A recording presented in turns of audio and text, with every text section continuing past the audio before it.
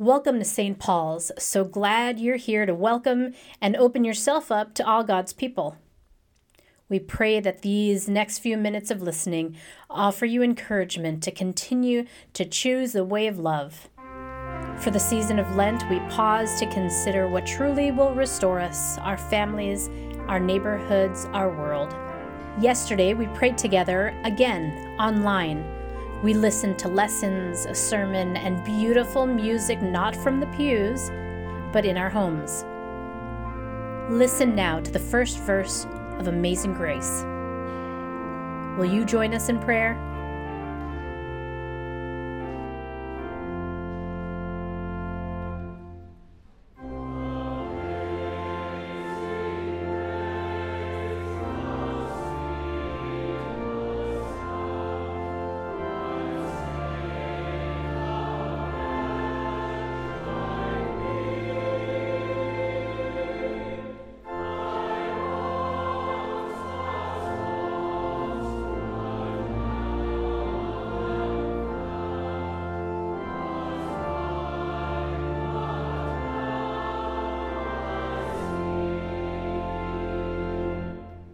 Please join me in prayer.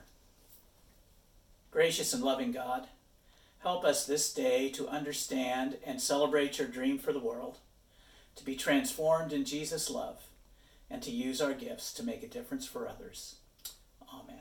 In the gospel story today, Jesus heals a man who had been blind from birth.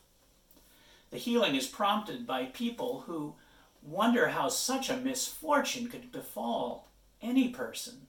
Surely his parents or someone must have done something wrong. But Jesus turns the story around and reframes the moment. The point of this moment is that God will take misfortune and out of the misfortune demonstrate great power. Instead of looking for someone to blame or some explanation that will make the misfortune easier to bear, Jesus instead sees this as an opportunity to show God's grace and power. To believe in the power of God to take misfortune and bring something new and wonderful out of it can be hard. And yet, that's what God does.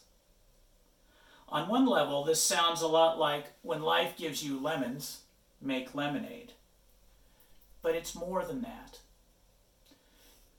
Jesus' teaching is about a deep expectation that God can really do something transformative here, and invites us to ask ourselves, what seems like misfortune now?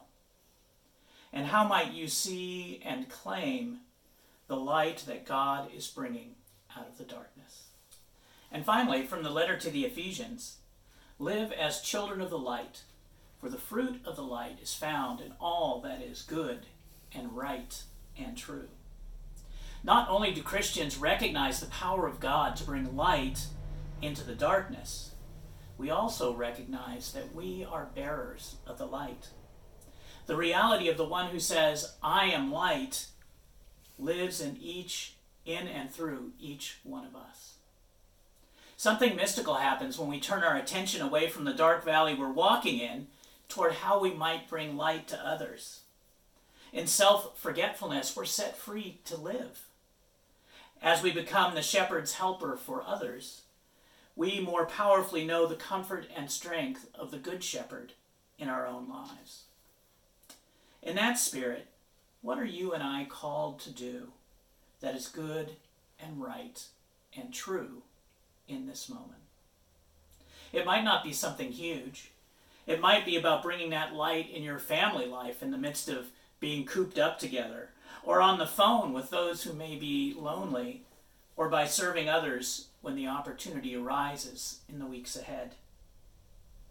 At St. Paul's, we're exploring ways that we might be light by supporting agencies that supply food and shelter to those who are in need. We're forming virtual neighborhoods to help people get connected. Children are preparing cards to send to those who are particularly isolated.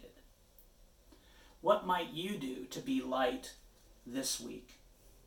In the weeks and months ahead, how can you be fruitful and loving to others. 3 questions for you as you shelter in place this week. What are you anxious about, and how might you find ways to trust God? What seems like misfortune now? And how can you see what God is doing to transform darkness into light? And how might you yourself be light in the darkness? There's a saying, never waste a good crisis. These are unprecedented times, and the way ahead for the next few weeks and months is uncertain. All of us are sheltered in place. Work is coming to a standstill. We won't know how all this is going to end, or if things will ever get back to normal. But God is with the world, and at work in the world. God is at work through each of us. Let's not let the opportunity to be light in the world be wasted.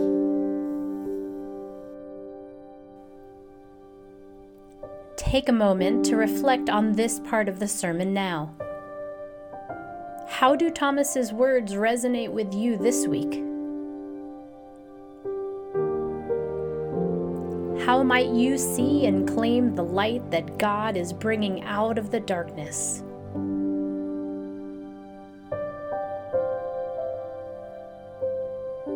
What are you anxious about?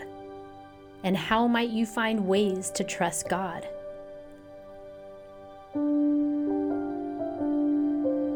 What seems like misfortune now?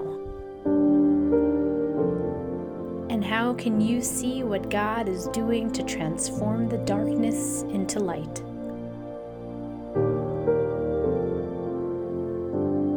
How might you, yourself, be light in the darkness?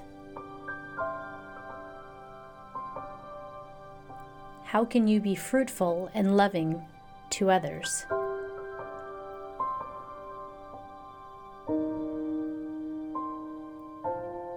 Take a moment now to ask for peace.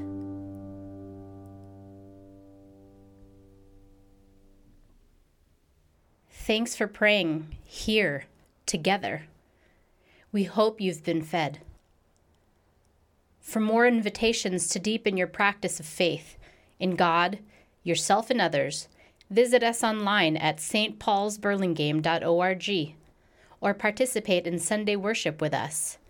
Now that we're online, simply go to our website for the link. We're at Pink Church on the corner of El Camino Real and Bellevue, 415 El Camino Real in Burlingame, California, to be exact. Thanks for going deeper with us. Blessings of peace to you.